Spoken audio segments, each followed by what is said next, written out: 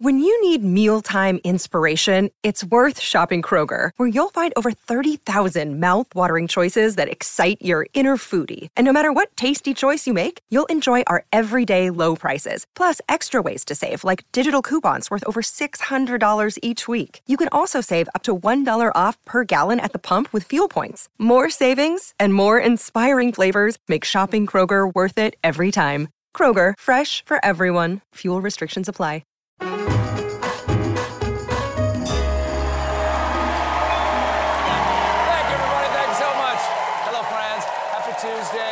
Happy Tuesday. Thank you. Ladies and gentlemen, one and all, welcome to The Late Show.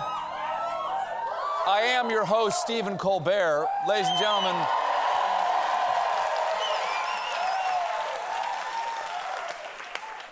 gentlemen, the thing we all knew was going to happen and continues to happen at a slightly faster pace. You see, for weeks, Vladimir Putin has been amassing troops on the Ukrainian border, especially near the breakaway Ukrainian provinces of Donetsk and Luhansk. Well, yesterday, Putin unilaterally declared them independent republics, then directed Russian Defense Ministry to deploy troops in those regions. Smart. He declares them independent, and then when he sends troops in, he can technically say, that's not an invasion of Ukraine, because that's not Ukraine anymore. And at this point, Putin's most important weapon is his Sharpie. So, why? Why is Putin sending troops into a place that's not his country? He claims it's to carry out peacekeeping functions. And it's true. I keep this piece of Ukraine, I keep that piece of Ukraine. I keep all the pieces of Ukraine. I am peacekeeping. Peace having, peace grabbing. And these two regions could be just the beginning, because he gave every indication that he wants the whole pierogi. I would like to reiterate that Ukraine is just not our neighboring country. It's an integral part of our own history, culture, and spiritual space. Historically, people from this territory were called Russians. Now, Ukrainian experts have pointed out that nothing Putin just said is true. And I can verify that because I used to live in a neighborhood in Chicago called the Ukrainian Village, not the Russian Village. They have a Ukrainian Catholic church, a Ukrainian Orthodox church, a Ukrainian delis, Ukrainian barbers. When I lived there back in December of 1991, the Ukrainians were holding an independence referendum. And I went to that barbershop and I said, hey, you're Ukrainian. What do you think is going to happen in the vote tomorrow? And he was so happy that this American kid took an interest in the independence of Ukraine that he turned me away from the mirror and walked around me for 2 hours cutting my hair, just to have somebody to talk to, until all I had left were white walls and a little tuft on the top of my head, like a Katzenjammer kid. And he did to my head what Russia wants to do to Ukraine. And if I had called him a Russian, he would have given me the Sweeney Todd. By the way, the very next day, they held that referendum in Ukraine, and 92% of the Ukrainian population voted for independence from the Soviet Union. No one can dispute that kind of margin. Not even Russia's biggest cable news celebrity, the My Turnip guy. In his speech just last night, Putin lied some more. Modern Ukraine from the beginning and in its totality has been created by Russia. To prove Putin wrong, after he made that claim, the United States Embassy in Kyiv tweeted out these 4 churches in Kyiv dating all the way back to the 10th century next to the empty forest that Moscow was in the same period. Oh, snap! You just got St. Peter's burned! That's crazy. Not to be out-memed, Putin then tweeted, ICANN has Ukraine? It's an oldie but a goodie. Following all this, the White House initially avoided calling Putin's troop movements an invasion and imposed light sanctions, barring new investment, trade, and financing by U.S. persons to, from, or in the so-called Donetsk People's Republic and the Luhansk People's Republic. Well, that's a disaster for anyone invested in the Ukrainian coffee chain Dunkin' Donetsk. But that's right. But today, latte stroganoff, was that? But today, that all changed because Joe Biden spoke to the American people and laid out some tough penalties. We're implementing full blocking sanctions on two large Russian financial institutions, VEB and their military bank. We're implementing comprehensive sanctions on Russia's sovereign debt. That means we've cut off Russia's government from Western financing. It can no longer raise money from the West and cannot trade in its new debt on our markets or European markets either. So that means no Russian money can come into the U.S. There goes Tucker Carlson's sponsors.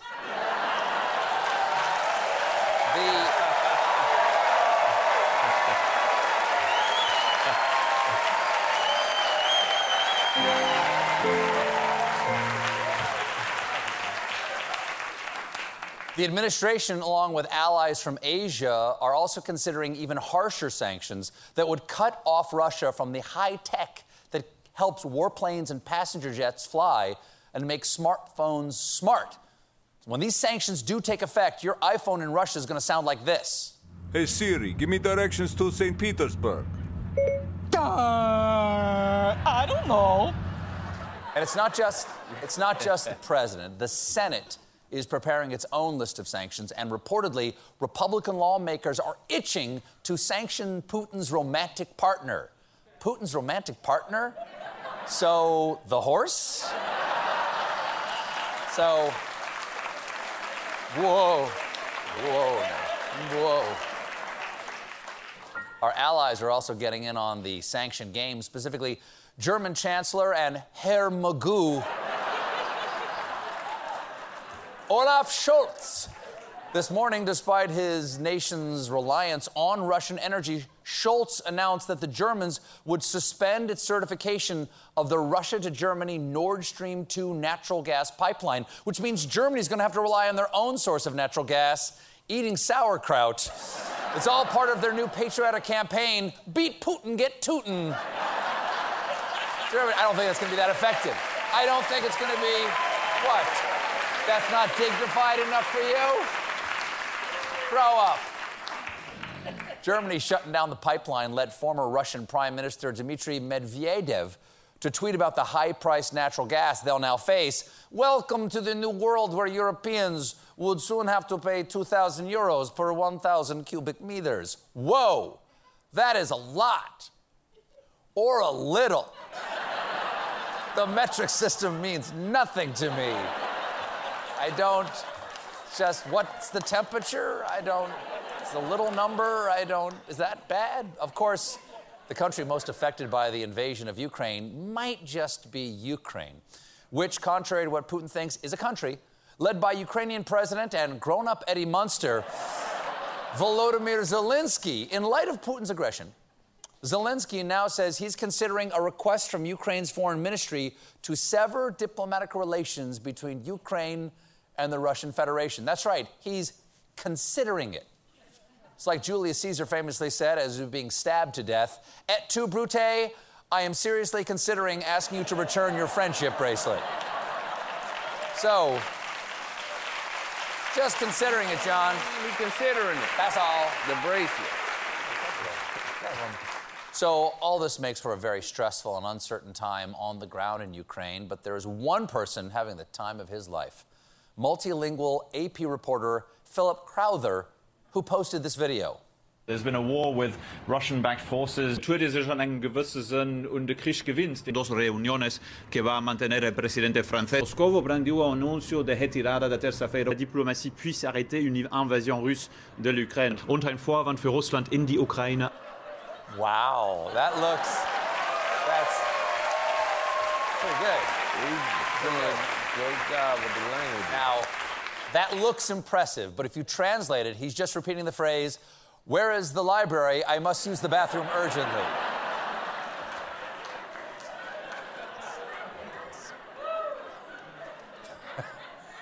Moving on to the world of sport. For years, the U.S. women's soccer players have been fighting for equal pay, and this morning, the U.S. Soccer Federation and women's players agreed to settle their lawsuit. That's right. They did it. You see? Guys, go. Hell yeah. Hey. I can't believe it's a great thing. It's a wonderful outcome. I just can't believe it took this long to reach this goal.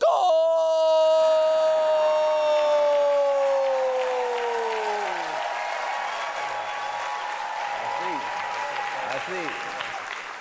The decision caps a 6-year fight over equal pay. 6 years. So, half a soccer game? I don't.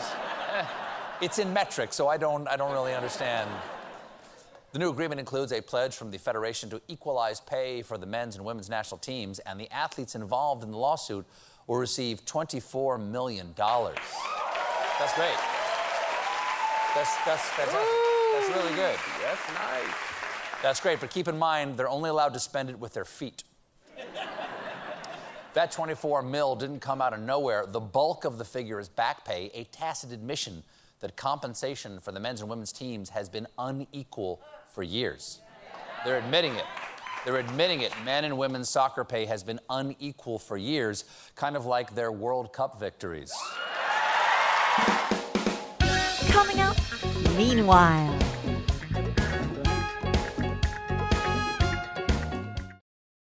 This episode is brought to you by Shopify. Whether you're selling a little or a lot, Shopify helps you do your thing, however you cha-ching. From the launch your online shop stage, all the way to the we just hit 1 million orders stage. No matter what stage you're in, Shopify's there to help you grow. Sign up for a $1 per month trial period at shopify.com/special offer, all lowercase. That's shopify.com/special offer.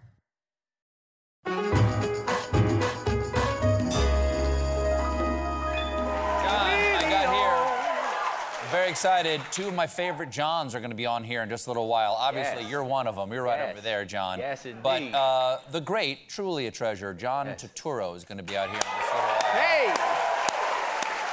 And from CNN, I've known this man for many years. John Avlon is going to be on here for his new book about Lincoln. Great. And the fight for peace Yes. after the Civil War. John, you know what I saw on Saturday night? I saw The Music Man. The at Music Winter Garden Man, Theater, yes. right down the street from here. And the thing about it, one of the reasons why it felt so great to see this musical, and by the way, everyone go see this musical. It is like we would all be healed as a nation if we would all just go see this musical. Yes, It's not feel trying to that do way. anything. It's just telling you a good story, trying to make you feel good. Yes. But you know, we were in this building on and off for how long were we out of this building? We were out of the building for 5 months, and then in this building for another 15 months in a little room, and I was in my office part of the time, and I looked out the window, and every day I would look at the Music Man marquee right down the street here, right up there. because the entire world shut down 2 weeks before they were supposed to open 2 years ago. And they just opened on like February 10th or something like that. And going to see it really felt like very, very hopeful. Yeah. I think it's one of the reasons why the audience was just so lit and the cast was so joyful, is that they felt like, okay, this was like an emergence, like coming out of hibernation or something. And I hope we can all celebrate in public together without masks, hugging without fear soon. Definitely. There, I said it. 100%. Where do I find the courage? You know, folks, if you watch the show, you know I spent a lot of time right over there combing through the day's big stories, selecting the finest news tenors and the silkiest sopranos. Then I brush up on the works of Cervantes and find the perfect sweet spot between drama, humor, and opera to compose for you the timeless and seductive Spanish zarzuela that is my monologue. But sometimes, folks, I wake up in the freezer of a combination Taco Bell Pizza Hut on the expressway, and I cut a pair of leg holes into a potato sack and race barefoot into the city to break into an abandoned dollar store where I fashion a pair of castanets from defective chattering teeth toys. Then I down a jerry can full of Red Bull and cough medicine before staggering into a public park to disturb tourists with the Drifters Flamenco showcase of news that is my segment. Meanwhile.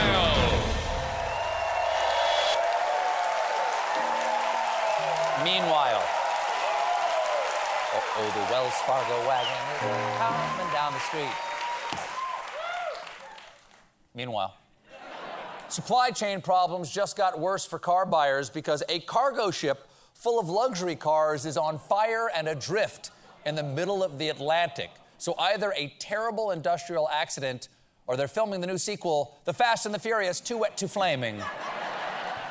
As for the buyers of those autos, Porsche says that customers with cars on board the burning ship are being contacted by their dealers. I'd love to hear that call. Hello, yeah, Mr. Johnson, remember how you declined the protective undercoating?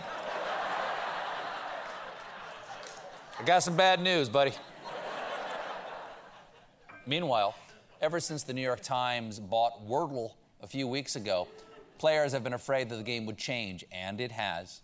Because now there's a slew of ad-tracking tech on a game once lauded for having none at all. In other words, Wordle is watching you. Fine, whatever. But if it's watching, can it pitch in and tell me if the O isn't the second letter, but it's also not the third letter? How can it not be ocean? Say something! I don't know, Chris. Meanwhile, an auction house in New York has a piece of sports memorabilia on the block, a cigar that Michael Jordan smoked with a starting bid of $500. It's like that old saying, one man's trash is another man's $500 trash. Meanwhile, a raccoon fell through the ceiling into a packed LSU dining hall. In a totally unrelated story, tomorrow's dining hall special is ceiling meat jambalaya. Ceiling meat.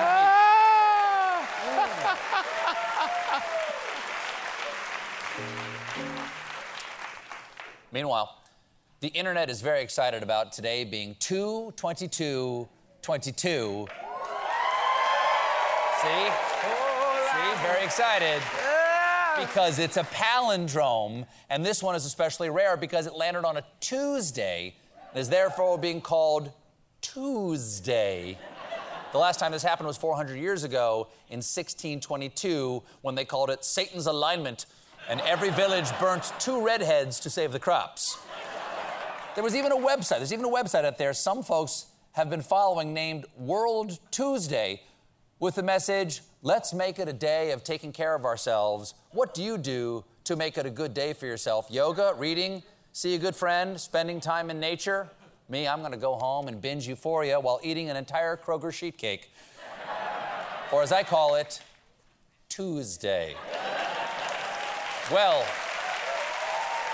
the old Wells Fargo wagon is coming down the street. Well, in honor of Tuesday, tonight's Meanwhile is brought to you by the number 2. And we have a very special guest. Come out and say hello to everybody. The number 2, everybody. Woo! Are you ready to party? Hey, 2. Get it? 2, 2, 2, 2. What's up, Steve? Let's light this candle. Well, hello, 2. You certainly do seem to be enjoying the day. I've had 2 fists of bourbon, 2 bottles of Adderall I stole from 2 different pharmacies, and 2 lovers. It was 6 and 9. La, la, la, la. Guys, tonight we're gonna party like it's 2/22. Woo! I want a fist fight, a stop sign. Okay, there's not the tone that I was expecting, number 2. You're going pretty hard there. I'm gonna make those prudes at Sesame Street regret firing me. I haven't been this blasted since I hung with number 3 on March 3rd, 1333. We stole an ox cart and crashed it into a blacksmith. That chick is sketch AF. Stole my boyfriend. Do not lend her money. More pills!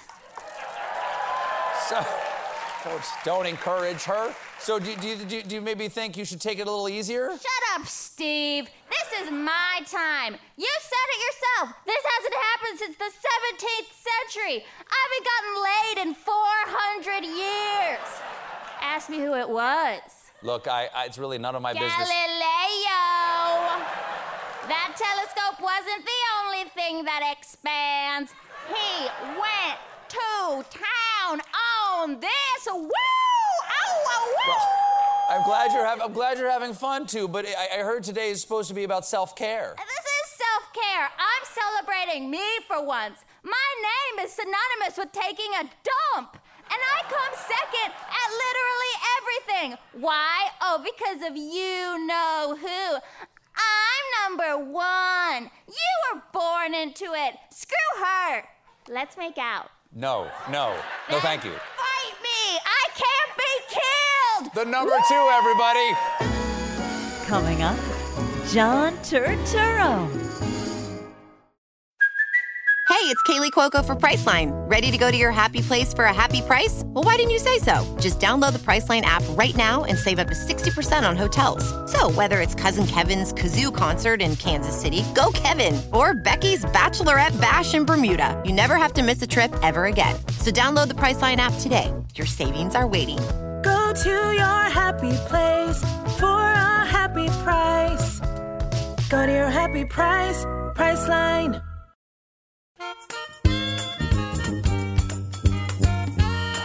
Hey, everybody, welcome back to the best show on Broadway. Welcome back, everybody. Ladies and gentlemen, my first guest tonight is an actor you know from Oh, Brother, Where Art Thou, The Night Of, and The Big Lebowski.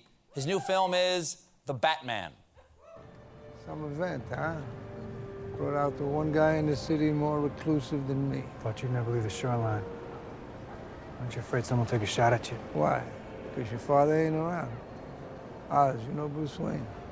Wow, is that right? His father saved my life. I got shot in the chest. Right here. I couldn't go to no hospital, so we showed up on his doorstep. Operated right on the dining room table. Kid here, he saw the whole thing. Up on the stairs looking down. I remember your face. You don't think that meant something he did then? It means you took the Hippocratic Oath. Hippocratic Oath. That's good. Please welcome back to The Late Show, John Turturro. Nice to see you. Thank you. Nice to see you. Great again. to Thanks see for you. being back. Thanks Well, for thank being you. back. You know, time doesn't mean anything anymore because of No. the last couple years. No, we're all on Zoom, so But that's the it. thing is that I just found out moments ago when I was talking to my producer here, the last time you were here was February 27th, 2020. That's it was right before everything shut down. That's right. Okay. And it's lovely to have you back. Well, it's lovely after to 2 be back. years. Yeah. And that was the day before your birthday, right? Yeah, Yeah, that's the right. day before Yeah. your birthday, February 28th. Right. So, and now you're about a week away from your birthday. Thank you for making it a tradition. Yes, it's almost to pre-celebrate. every pre-game 2 with years, us. it's like a half a leap year type Exactly. of thing. Yeah, so, You're about to be the big 6'5". Yeah. Got any plans? So how are you going to celebrate? I'm not retiring. No. But No, still, I'm not still retiring. collect the Social Security. Yeah. You've been paying in. No, they send you that AARP stuff, and you're like, I put it in the garbage. You know, I'm like, you know. You have a party? Is there a big celebration? I have a dinner with my family. Well, we just saw a clip of you in the new movie, The Batman. Right, I The love Batman. the Batman. The Batman. Now, you're playing Carmine Falcone, Right. mob boss in Right. He's the in city. the comics, you know, He's the in Frank the- Miller comics, Year Sure. One, The Last Halloween, and everything. And opposite Robert Pattinson's Batman. Batman. There. I don't associate you necessarily with playing a deadly baddie, like you're a bad guy who would kill you.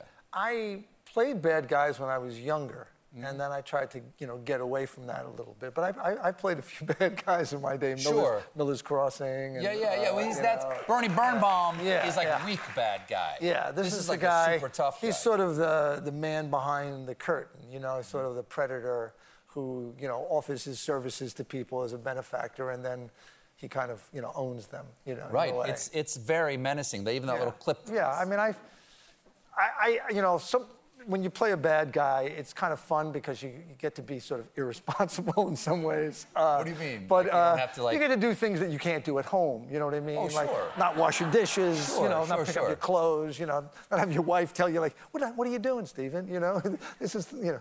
But I kind of grew up. Not that my father was a builder, and he was a very honest guy, but he had plenty of jobs where he had to work for these type of people, and he used to always. He worked for this one particular guy who was a bodybuilder, And he was, you know, and Marvel. He was named. They used to call him Superman, another DC comic guy, because he had a body like Superman. Yeah. And my father used to tell me, don't ever look him in the eyes. You know, when you talk to him, just look, keep your eyes on the ground. And so, Really? you know, for real, because he was afraid like that he would seduce me or. You know, or like, you know, because they draw you into their web. Say, what can I do for your kid? The glamour of evil, as we say.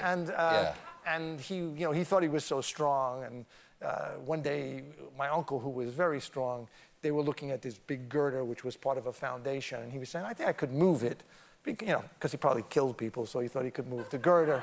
And he tried, and he couldn't do it. And then my uncle, who was really strong, who knew how to do it with his legs, you know, was very heavy, a big. And he took it off the cinder block, and the guy like looked at him like, well, you know, I could still kill you. You know what I mean? You know what I mean?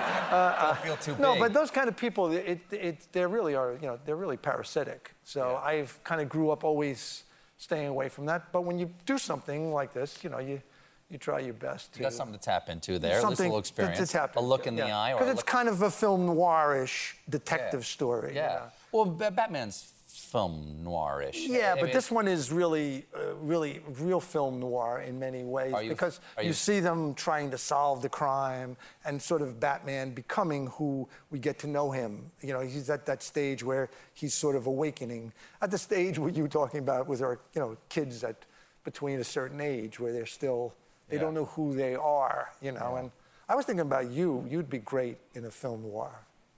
I would be? Yes.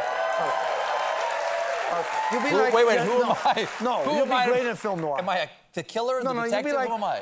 Like Fred McMurray. Remember Fred McMurray when he was in Double Indemnity? Right, like he's a killer, but no one expects it. He seems like he's a nice guy. Yeah, you got all dead bodies behind you and stuff like that. You'd be great. Fantastic. Shh. You know what I mean?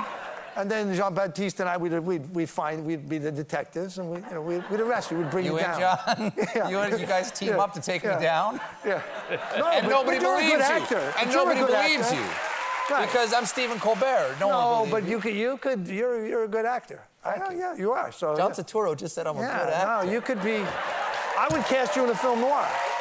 You would cast me? Yes, in a film, definitely. Done. Do you could it. Maybe you direct me in I'm in. I'm available. Okay. I'm booked. Can you get me in the new? How about the Batman? There'll be another Batman, I'm sure, after this. There'll be the Batman, you know. Yeah. Part. More Batman. Yeah, you know, more Batman. We have to take a quick break, but don't go anywhere. When we come back, John and I will talk about our new movie we're doing together.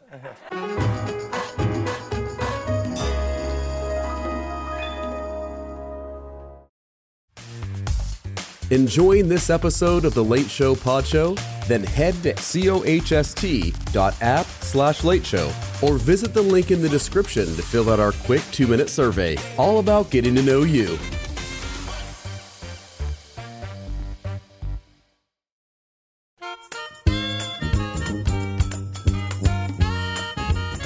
Hey everybody, we're back here with the maestro himself, John Turturro. Oh, were you a DC? Oh yeah, guy? I like DC. Yes, DC. My first love, I have to be honest, was Zorro.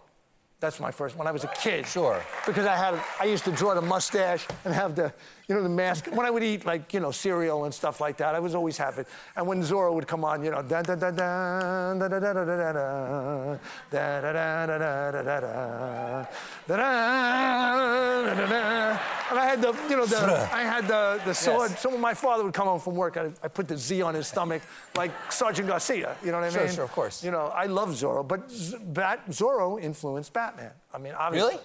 For real? Yes, absolutely, yes. But Zorro, because he's the predecessor. They also have black capes, black masks. They have 2 identities. Come on. There it is. I mean... There it is. I mean, they're like cousins. Sealed, done. Zorro, and, you know, it's... Let's face it, the black outfit is the best outfit. You know, come on. It's very slenderizing. Yeah, except for Adam West. He had the. But he had the style. He didn't wear black. No, but Adam West. He was like that kind of like almost periwinkle blue. He was the best. With the big underwear and the belt buckle and the utility belt. And his line readings was like, why is Jean-Baptiste sitting at the piano over there? Like, with always a little question mark. But I loved his body. Sure. Because he looked like a playboy. Well, that's a body that I could aspire to. I cannot aspire to Robert Pattinson's body, but I already have Adam West down. I remember. Can you do Adam West? I have the physique. No. But do you remember, I don't know if you watched Batman when you were a kid. Of course, yeah. When the Green Hornet came on, then they had to fight the Green Hornet. And then I was, I loved Batman, but then they had Kato. But it was a misunderstanding, right? Yeah, there's a misunderstanding. They thought the Green Hornet was a bad guy, but he wasn't really. But once I saw Kato, he also was dressed in black. Sure. So with a little mask, with the Zorro mask. With another mask, too. So that was... I know what I'm getting you for your birthday. I mean, come on. Rapier. The there rapier. You go. Fantastic. Next time we should duel. Well, he has one of those names that he'd be John Baptiste? With the sword. Oh, 100%. He should have a sword right out. There you go. With the album, man, you know. I mean, even... You think Pena seen him go with his initials? Sure. Just a J. Yeah, it's a J. You know, then a P, like that. And then he plays the piano, like that. It's fantastic. He also would be good in a movie, too, you see. Of course I think we're kind of working on something right here. I think so, too. Yeah, you know what I mean? Mm-hmm. I don't know who's going to be the superhero, but you're definitely the bad guy. I'm honored. Yeah, no. I'm honored. Up next, John Avlon. I'm Rachel Martin. After hosting Morning Edition for years, I know that the news can wear you down. So we made a new podcast called Wild Card, where a special deck of cards and a whole bunch of fascinating guests help us sort out what makes life meaningful. It's part game show, part existential deep dive, and it is seriously fun. Join me on Wild Card, wherever you get your podcasts. Only from NPR.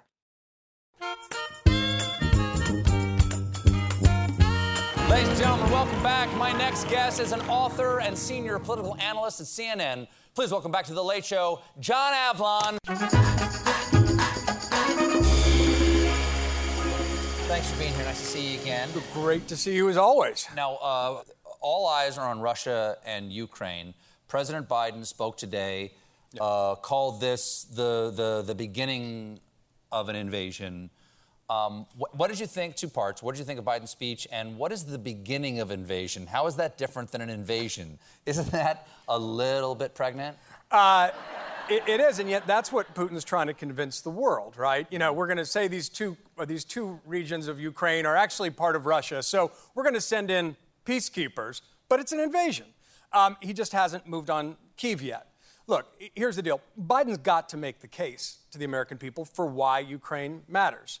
But he's actually been setting this up for a long time. He's been very consistent saying the challenge of our time is democracy versus autocracy.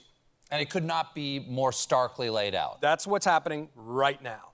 This is Vladimir Putin moving against the international order, everything from self-determination to laws to decency to democracy, and saying that might makes right. And then it's up to the democracies of the world, thank you. That's right. The democracies of the world to stand up, stand together, and say, no, this aggression will not stand. And we'll see if sanctions, in a targeted way, are enough to really deter him, as long as the Russian elites in the Kremlin, those kleptocrats, feel the pain. Because we don't want a hot war. We're not going to have one here. But this is an affront to democracy. And it's a test case for the trajectory of the rest of the century. Make no mistake. It's Ukraine today, Taiwan tomorrow. So watch out. That is sort of the chilling part of this. Yes. That it does feel like the opening move of a very long chess game of reorganizing the international political reality and the post-World War II, however imperfect the post-World War II peace. Yeah, perfect's never on the menu. Right. But we can't take our gains for granted. You know, we can't take democracy for granted, and I think there's a danger of that. You know, we see it here at home. We certainly see it abroad right now when people are saying, why does this matter? It matters because, as you said, we've had 75 years of relative peace and prosperity in Europe. That's virtually unheard of in human history, right? I mean, those folks were killing each other for centuries. And yet what happened is we won the peace after the Second World War, right? I mean, we insisted, following actually Lincoln's prescription, unconditional surrender followed by a magnanimous peace. We built our former enemies back up, and we invested in peace in the form of the Marshall Plan. And that's what happened. And interestingly, I appreciate the little product placement there. We're getting to it. We're going to get to it in just a moment, I promise. But where actually this book came from is really relevant to that. I found a quote from General Lucius Clay, who was the American general who did the German occupation. He was actually a Southerner. He was from Georgia, born 30 years after the Civil War. And someone asked him, what guided your decisions? And he said, I tried to think what Abraham Lincoln would have done for the South if he had lived. And it's that sense that investing in peace is the key. You need to wage peace. Well, the name of the book is Lincoln and the Fight for Peace. What is that fight for peace? What Lincoln understood, and then I think the fact of the Civil War, and there'd never been a Civil War on that scale before in human history. There hadn't been any kind of war at that scale because it was sort of the first modern war. That's right. So a savagery that was unimaginable. I mean, 750,000 Americans died, Americans on both sides. And what's democracy was, at stake, because remember, it was an attempt to basically decide that Abraham Lincoln was an illegitimate president, an insurrection, an attack to separate. It was about slavery, 4 million American slaves. It was about freedom. But Lincoln also understood this key fact, and this is the fight for peace, that if you don't win the peace, you don't really win the war.